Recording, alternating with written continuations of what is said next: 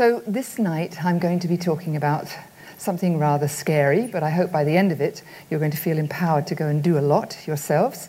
It's about antimicrobial resistance. It's been in the newspapers a great deal, and I'm going to look a little bit behind the science of these pathogenic bacteria, look at antibiotic resistance, and I'm going to ask you what you think you can do if I give you some hints. I should say that this is not the first time that this topic has been addressed by the college.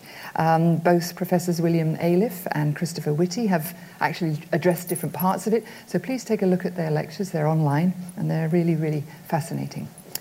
But you have to do some work. So I'm going to give you a quiz, all right? So we're going to have a quiz, see how you get on, and I promise I'll give you the answers at the end, all right? So you don't have to take notes, but just kind of keep a mental map of what you answered, and then when we get to the end, you can see with great satisfaction that you will get, I'm sure, 100%. So, question number 1. Antibiotics are powerful medicines that help fight A, B, or C. Okay? Don't say it. I've got an expert down here at the front. I'm holding him fully accountable, and if he changes his mind at the end, I tell you, we're going to have words. Right, that's question number 1. Question number 2. Antibiotic resistance happens when my body becomes resistant to antibiotics. True or false? Okay. Number 3. Antibiotic-resistant bacteria can spread to humans through, and then there's a whole variety of them, contact with people who've got the infection, contact with something that's been touched, contact with a live animal, food or water, all of the above. Question number 4. Question number 4. What could happen if I get an antibiotic-resistant infection? There's a whole range of things that potentially could happen to you. And then question 5.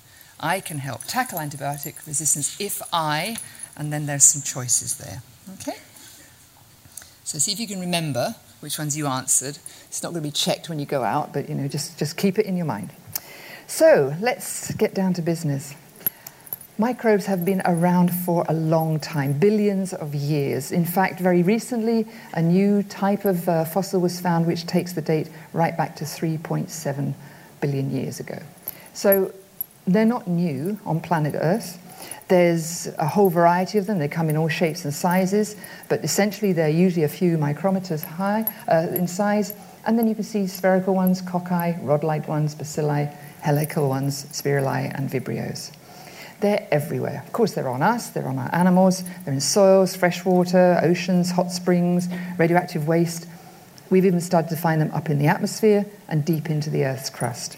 So they can live symbiotically, they can live parasitically. So pretty much, they're the kind of things that have been around a long time. The science of microbiology, just very quickly, if you don't recall it from your studies at school, goes back a long time. We had Anton van Leeuwenhoek, who very, very expeditiously invented a small little microscope, as you might call it, and then started to put things under it. His tooth plaque, kind of not very nice, but anyway, he sort of found all sorts of living things and made beautiful, beautiful drawings of them. But at the same time, we had a lot of herbalists who were detecting a whole range of plants that had possible and potential effects for different kinds of diseases and illnesses. And John Parkinson's is absolutely beautiful book, Theatrum Botanicum, published in 1640, contains some most extraordinary and accurate descriptions of how plants can literally be used for very, very precise purposes. What's fascinating now is that when you look at them and we understand the biochemistry that's in those plants, how well matched they are between the actual disease and the treatment that they were used for. So we've got things like sage and hyssop and motherwort and so forth. Now I'm going to come back to these because one of the questions is, if I'm taking herbal remedies, will that in any way enhance if I get given a course of antibiotics? And here the answer is, be very careful. So let's put that one on the side, but I will come back to it. Now, obviously, knowledge of bacteria has grown. We've got enormous amounts of people who've been working on it. The challenge is that about half of them don't grow in the laboratory. So we have bacteria for which we have no assays. We have a characteristic called the Gram stain. They can be positive or negative. Very useful device because some antibiotics affect Gram negative and not Gram positive and vice versa. We know that bacteria are extremely important in our lives. They produce beautiful cheeses, Emmentaler, Jarlsberg, many other things, so we need them. Things like Streptococcus, Lactobacillus, and so forth. So they're kind of a stalwart of life as we know it, and they create many, many great things. However, we have a lot of pathogenic bacteria. They are the cause of distress, of destruction, of pestilence, of pandemics, epidemics, all kinds of bad things. The number of them, though, is relatively small. It's about 100 that really do most of the damage. And so from a medical and public health point of view, really focusing on them is the preoccupation of today. One of the deadliest, or one of the best known, I would say, is Mycobacterium tuberculosis. And that, of course, we document very well. It kills about 2 million people a year, certainly where I come from in sub-Saharan Africa. And it is true to say, at the end of the day, that if you look at the damage that's been caused by bacteria, irreparably in some cases because of famines and wars, you could generally say that human history has been driven by bacteria. Now, globally, pathogenic bacteria contribute, yes, to millions of deaths. They're present in many, many infant mortality situations. They cause widespread disease, as I say. Pneumonia, foodborne illnesses, infections, tetanus, typhoid, diphtheria, syphilis, leprosy. The whole list goes on. It's endless. But it is about the scientists themselves who've also studied them. They are inspiring stories, whether they're in real life, like Fleming's work on penicillin, starting in 1929, all the way through to Gabriel Garcia and his work, for example, on love in a time of cholera, where, okay, yes, he won the Nobel Prize, but it was about a doctor who was absolutely committed, almost obsessively, to solving the problem of cholera. So we have a kind of interesting love affair with these things. And the list literally goes on. They're really beautiful when you see them in their different shapes and forms. Take a look at these. Aren't they absolutely stunning? I wouldn't want any of them in me, I have to tell you, but nevertheless, they are stunning. But let me just give you a quick roll call of what these beautiful things can do to you. So, Staphylococcus. It's the reason why doctors and nurses, we swab their noses to check before they start the operation, patients as well. There's a very worrying one, which is methicillin-resistant Staphylococcus aureus, MRSA, you might know it as. Certainly do not want to have that when you're having an operation. We've got a whole range of multi-resistant strains emerging in other areas, but that's the one that appears also to be rather open to joining forces with other bacteria. We've got Streptococcus, strep throat, of course, pneumonia, Salmonella. How many of us have heard about holidays where people have got salmonella poisoning? It's got 2 deadly strains, enteric and typhi, so typhoid fever, caused nearly 200,000 deaths. In my village, it's rather common when there's a drought. People don't have enough water to wash their hands scrupulously, so it's one of those lesser-known factors of climate change that you are going to see increases in typhoid. So the list goes on and on. Haemophilus, Aspergillus, Brucella. Brucella is a problem in rural areas where you literally don't have the possibility to pasteurize. It's very, very widespread, particularly in Africa, but also in Latin America. Pasteurella, Campylobacter, Legionella, Treponema. These are all names, as I said, that potentially are household and can really cause tremendous problems. Chlamydia, on the spread. Listeria, and so forth. But what have scientists done to fight these pathogenic bacteria? Well, in the first place, they've turned to the natural world. As I said, many, many, many antibiotics today have their roots in the natural world. So the herbalists actually went to the core of where the sources lie. The best known, of course, was penicillin. This fungus that we know comes from bread and Roquefort cheese really turned the whole situation around diseases. So when he discovered it, coming back from our August bank holiday, by the way, so you should always take holidays, really good, because he didn't potter around in his laboratory that weekend, which meant that, in fact, this is when he actually discovered penicillin. That penicillin G stopped Staphylococcus, and it really stopped it in its tracks. It blocked the division of the bacteria, which meant it couldn't spread. It also, by the way, blocks it in other lower organisms. But most critically, we now know it can inhibit the growth of a whole variety of gram-positive bacteria: scarlet fever, pneumonia, meningitis, diphtheria, but not gram-negative, ones such as typhus. Now, penicillin went into commercial production in 1942 in time for the devastation of Pearl Harbor. And in fact, it was because of a philanthropic, I would almost say, action by Merck, where he felt that it was his duty to make sure that the industrial secrets of how you made penicillin should be given over so that the country itself could be made ready should it need it. So here you see penicillin almost becomes the cure for everything. Gonorrhea, it's out on the newsstands. It's almost like the wonder drug. And I'll come to, in a way, the psychological impact of having penicillin around in those days, because it actually stopped research in other areas. It is on the World Health Organization's list of essential medicines. This is the place where you go if you want to see which are effective and safe medicines. That's very important. But we have penicillin-resistant bacteria increasing. And this is because the way that it has been used in a prolific sense means that it is just literally out there. It's still on the list. It can still be used for streptococci, for staphylococcus, listeria. But it has resistant forms emerging. Commercial production is an interesting issue, and I believe another professor is going to be looking at this in terms of the costs.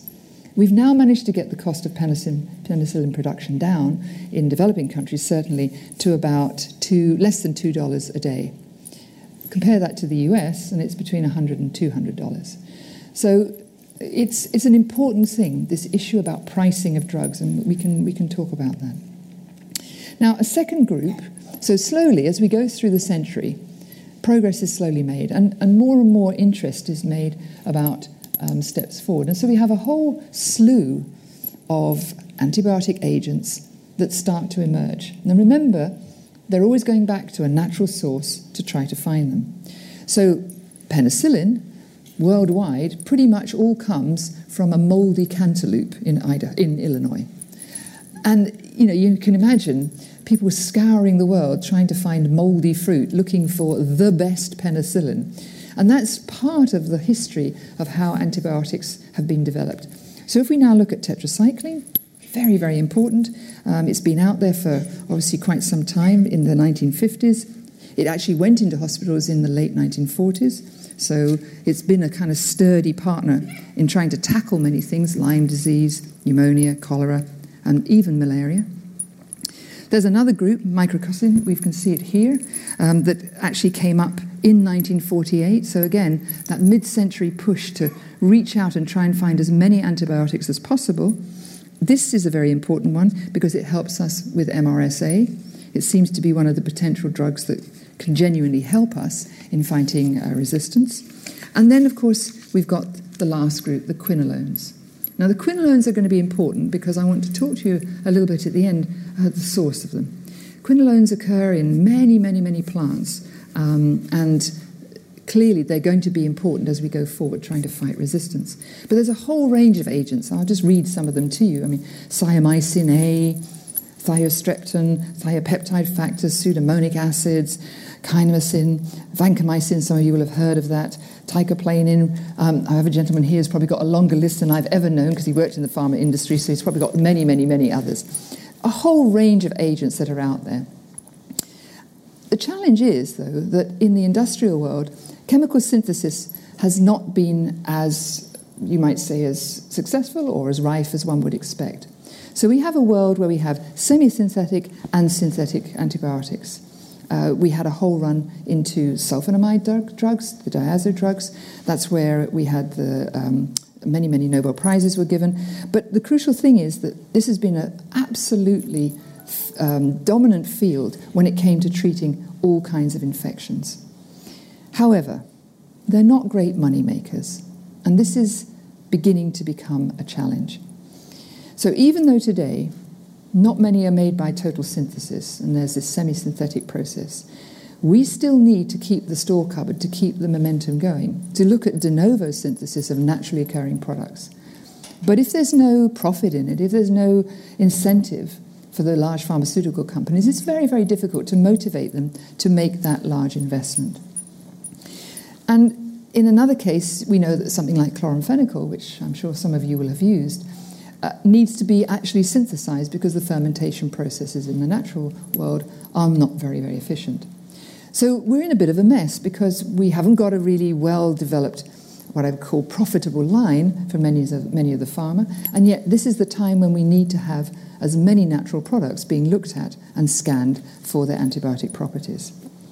Now, if we go along with what's then happened, some industries took a look at these and thought, oh, this is great. They've got all these other kinds of activities, the off-license use, for example.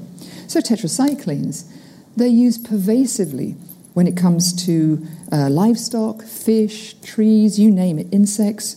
They can combat all kinds of infections to the point that most of the food that we have had in the past, certainly in the last 2 or 3 decades, has been touched by antibiotics in one way or another.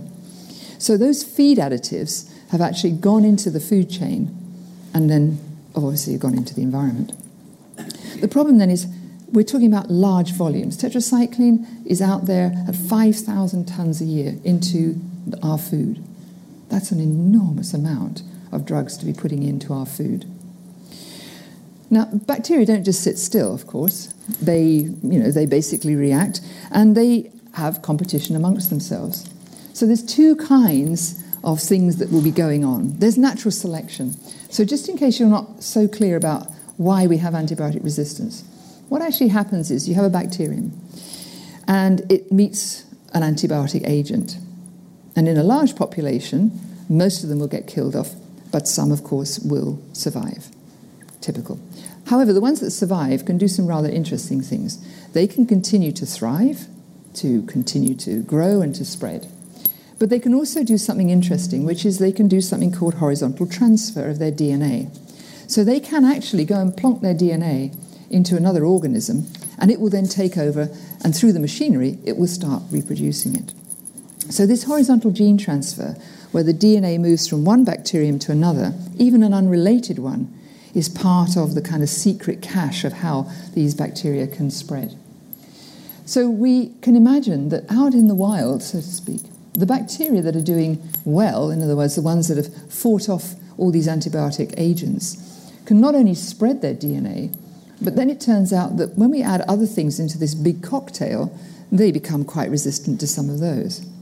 And here's where what you do as individuals becomes even more critical, because you're not isolated. When you take a drug, when you take an antibiotic, and it goes down into the toilet and out into the water systems, it's then mixing with many, many other agents and many other substances, heavy metals and many other things. So imagine that you have the possibility in this soup of having organisms that, having defeated one part, can pass that over to another one. So this resistance actually spreads very, very easily amongst the bacterial populations. So where we look and where we find antibiotic resistance is in hospitals and in the environment. We're talking about wastewater, animal manures, agricultural runoff. If you're using antibiotics in the production line of your cattle and your livestock, obviously it's going to end up in the waste. The problem is that discharge of untreated materials going out into the environment is really something that is today virtually uncontrolled. So even when you have really good wastewater treatment processes, you can find antibiotic resistance. In Canada, they found 27% of the well-treated wastewater contained antibiotic-resistant bacteria. So that means over a quarter of all water is contaminated to a point where they, in some senses, have had to rethink about the whole issue of wastewater and what they're doing. So even with high investment, imagine what it's like then if you're living in the developing world where you haven't got a chance of having that. You may not even have the water because you live in drought conditions. So it is extremely likely that antibiotic-resistant forms will proliferate and will spread. So overloading the environment with different types and then allowing them to do horizontal transfer leads to the next slightly nightmarish picture, which is superbugs. strain resistance. So now you'll have an antibiotic that's a bacteria that's absorbed the resistance from one place, might even have its own resistance, and can absorb it from somewhere else. So these superbugs, in a sense, are, well, can we defeat them is the question. Now, the World Health Organization has really insisted that we have to take this as a global problem.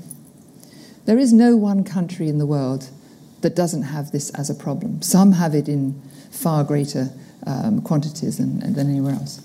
So if we look at what's happening to humans, and there's a sort of small little diagram of how this moves around. So you've got mixed bacteria, some survive, the resistant ones multiply, they then spread, and then you move on.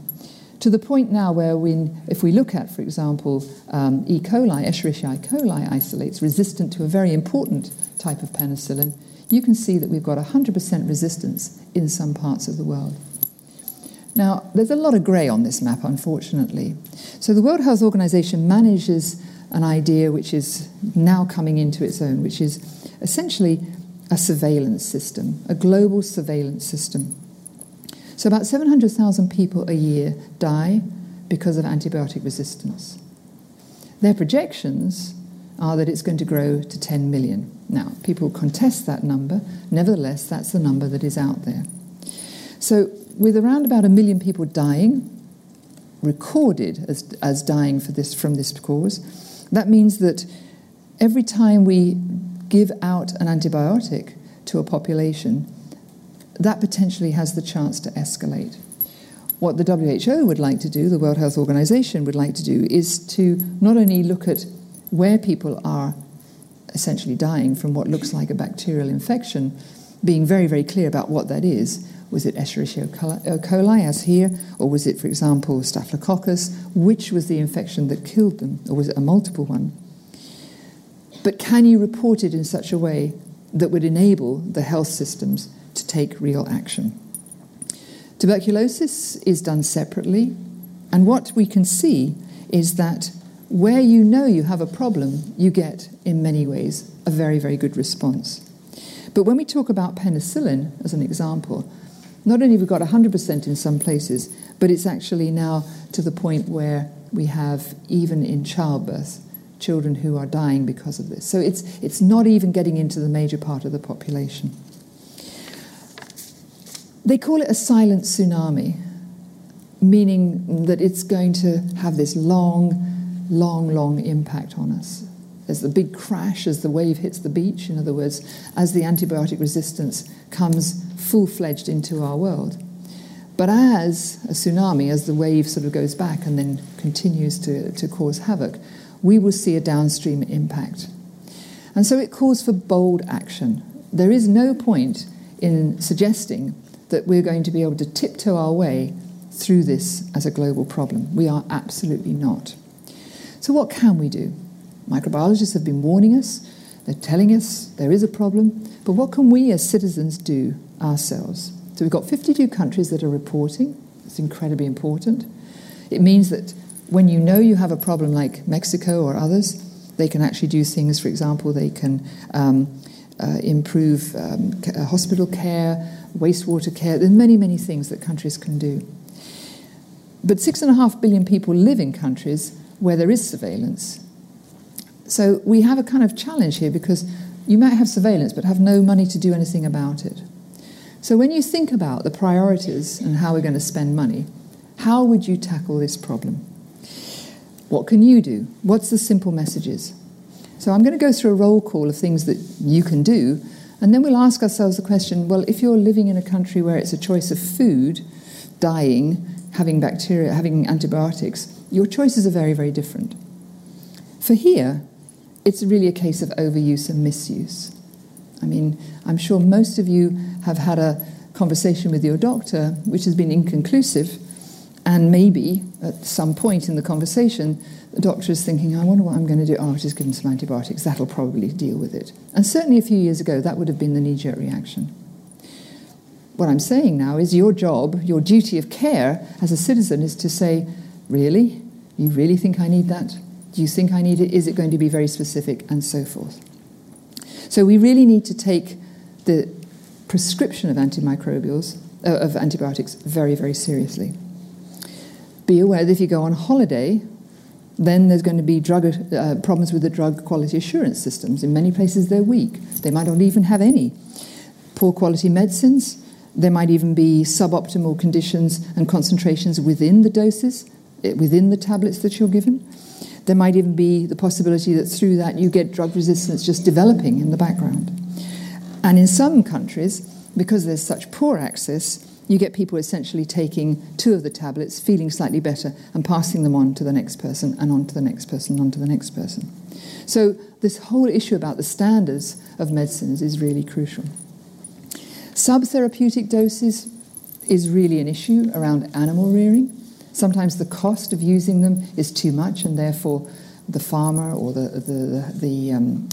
pastoralist actually just gives 1 dose and then maybe passes it on. So this subtherapeutic dosing is clearly a problem.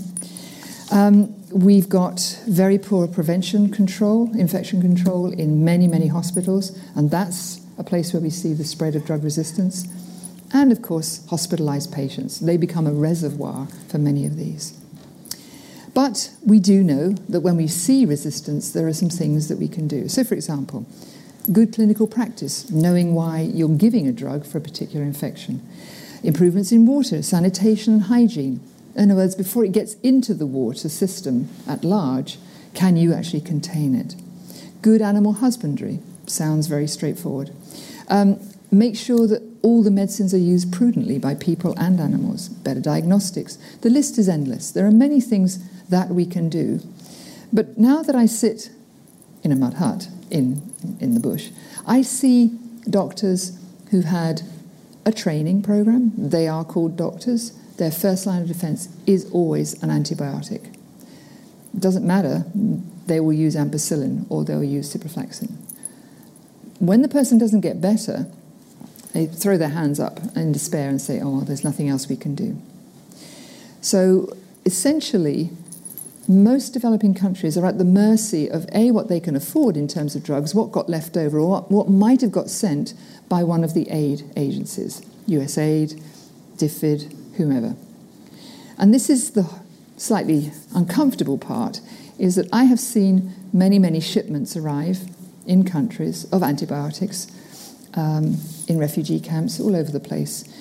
And many of them are out of date. That's one problem.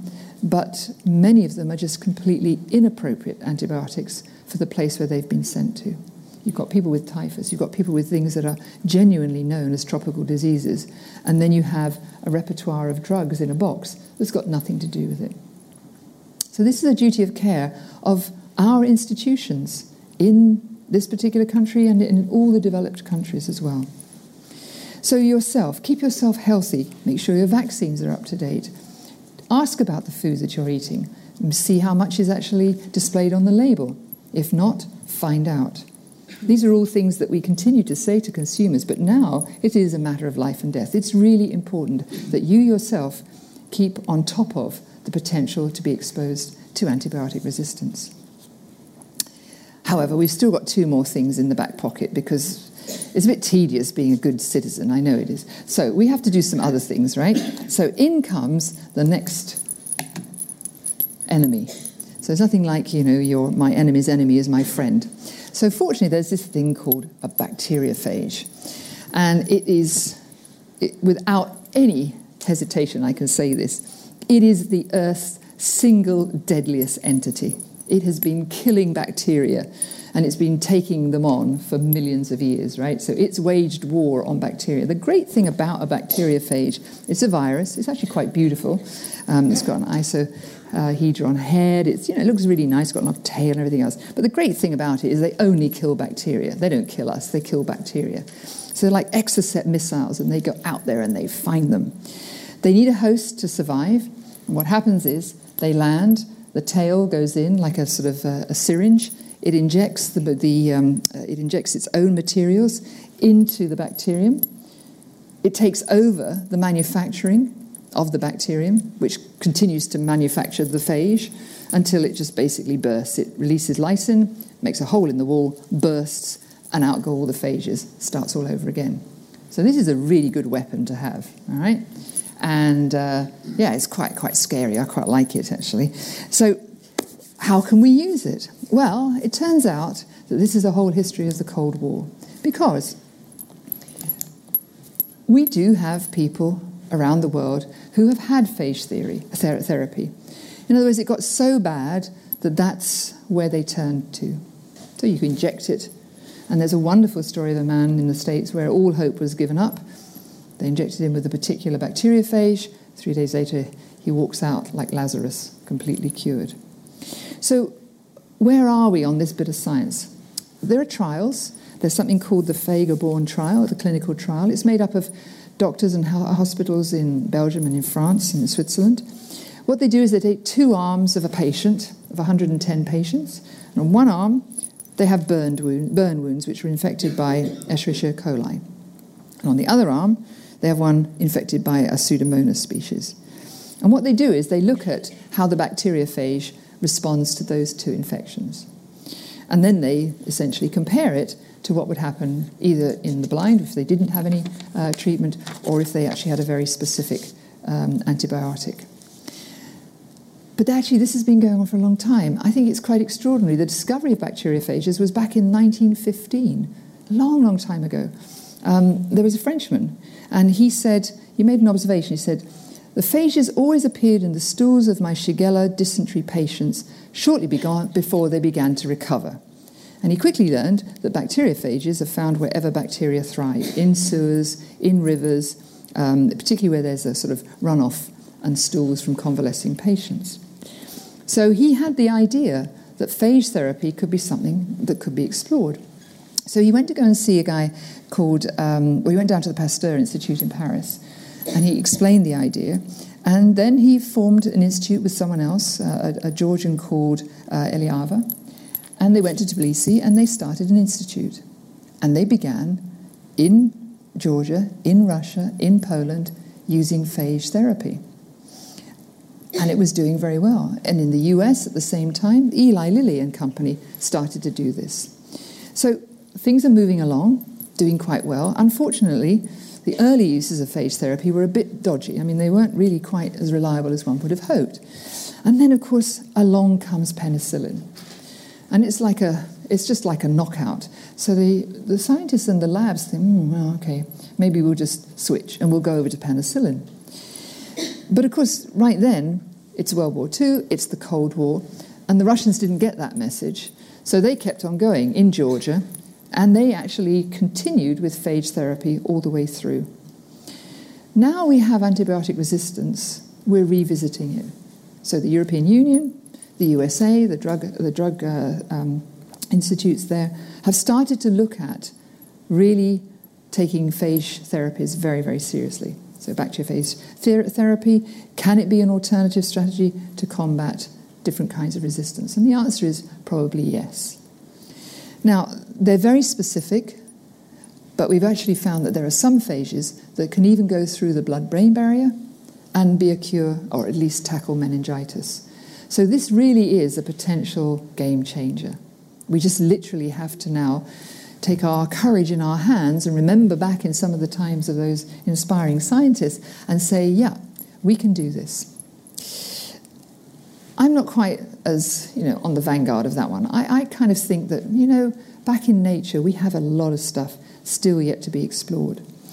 And one of the things that you'll learn more and more as you get into how your whole diet, the way and the things that you eat can really influence your health, is to take a simple statement like this. I have a friend, she's on antidepressants, and she's been on antidepressants for quite a while. And then she got an infection, and she's just not getting better. So she's getting more depressed, so she's going to get some more antidepressants. And she's still not getting better, so she better have another course of another antibiotic, because it looks like she's got another infection, but no, it's not getting any better, so we better have some more antidepressants. What we now understand, of course, is that many of the drugs that we take for one condition compromise those of the antibiotic world that we're taking. So this combination of drugs is really uppermost or it should be uppermost in a doctor's mind. But most of us forget to tell the doctor about the valerian that we're taking at night, and maybe there's a bit of sage or hyssop or some things we put in our salads and some other plants that we're eating. And what you realise is as you move into this world, going back to what happened in the 1600s, is that the plants are extraordinarily powerful. They have high potency, and in many cases we don't really understand what they're doing when they interact inside our bodies. This is where I live.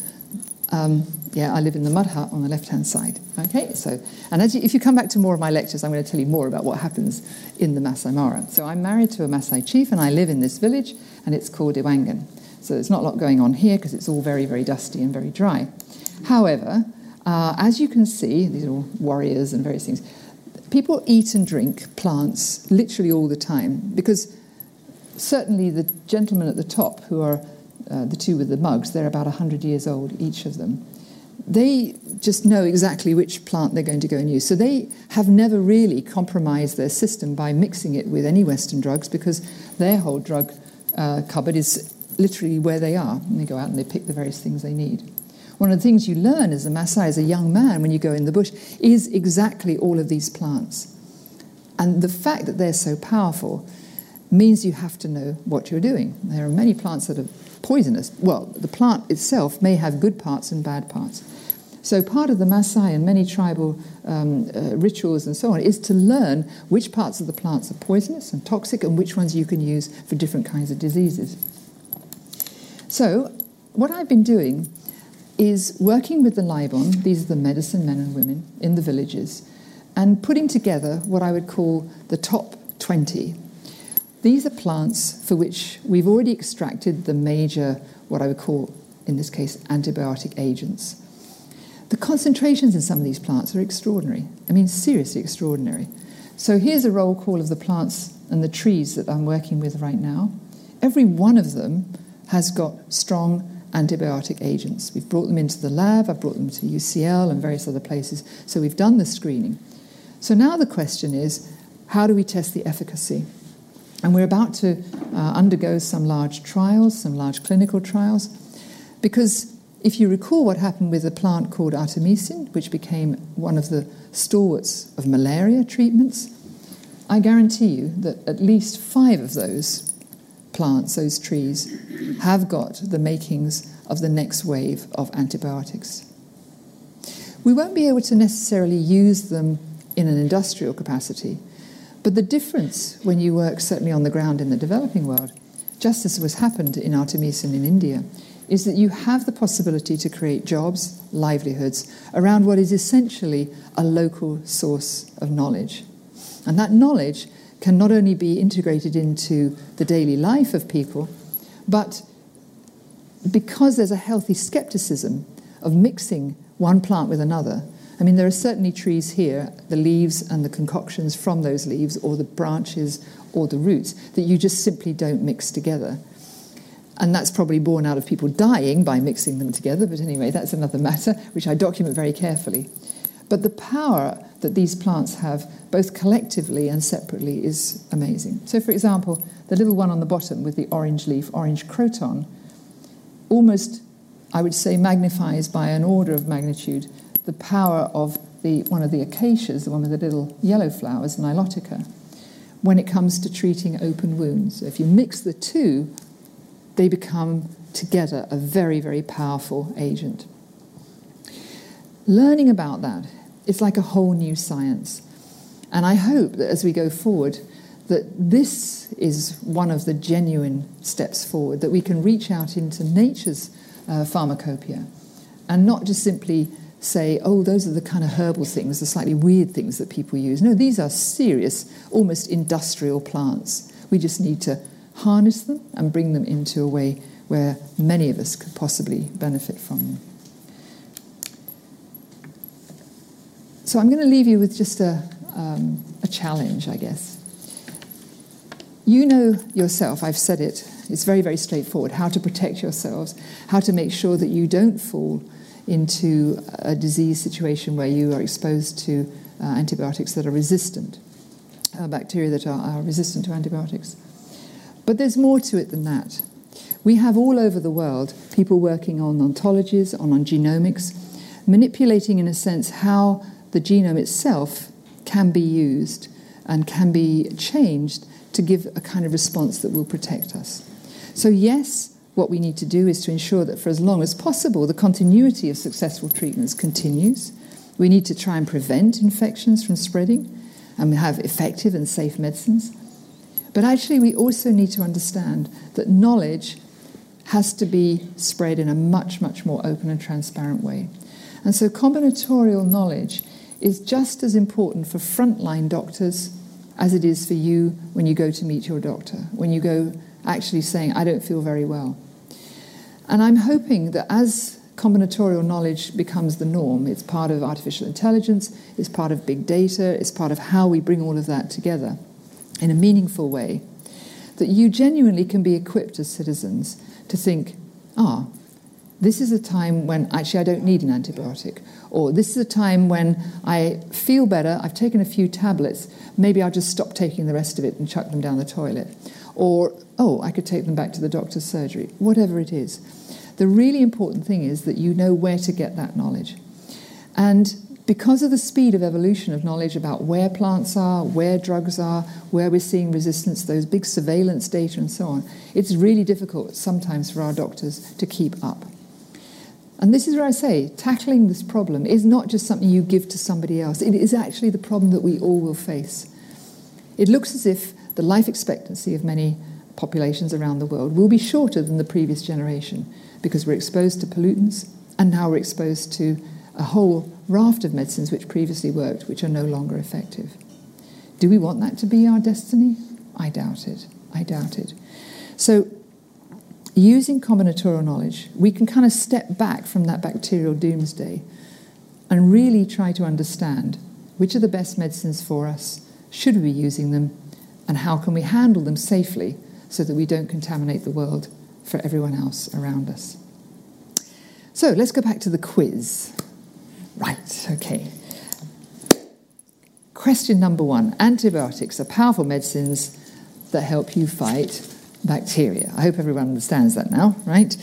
Not viruses, and microbes contain more than that. So that's a kind of easy one. Antibiotic resistance happens when my body becomes resistant to antibiotic. No.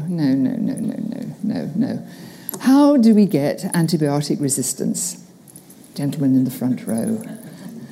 Bacteria get resistant, not your body. Exactly. Bacteria get resistant, not you. All right? So it's not like you can build up your immunity to this. You can't. That's the bad news. But what you can do is try and avoid to get into that situation. Right, third one. Antibiotic-resistant bacteria can spread to humans through... Well, unfortunately, it's all of the above. Do you remember it was the contact with the person, it was touching objects, what else was there? Contact with a live animal, all of that, okay? So essentially it's all out there. So wash your hands, do all those things that are tedious but will actually protect you. Question 4, what can happen if I get an infection? Well, unfortunately, all of those things. You're going to be sick for longer. You may have to go and visit your doctor again and be treated in hospital if it's really that bad. You might even need more expensive medicines, and many of them might have side effects. The best thing is just not to get sick, to be honest. Just don't get sick.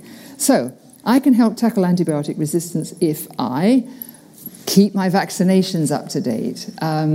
Make sure that you don't throw away leftover antibiotics into the toilet, and certainly don't share them with anybody else. They were meant for you. Hopefully the doctor got it right. And if you do feel better after a few days, well, you could always take those back to the doctor who is supposed to deal with them properly. You really are the first line of defense. But you're the first line of defense for all the other people who are standing literally behind you and around you. So there will be many, many discussions, I'm sure, in the press, and a lot of scaremongering. And as our provost said, maybe now's not the time you want to be thinking about the future. But I want to hold out to you the fact that there are solutions, there are answers, they are positive, and you certainly can make use of them. But as citizens, you have a duty of care to make sure that you don't overuse them and don't abuse them. It's a very, very simple message. And I hope that tonight, when you've seen a little bit of the history and the science that's going on, that you realise that you can participate in this by becoming very, very alert to the issue of using biotics in your own life. Okay, I think that's it. Thank you. Thank you.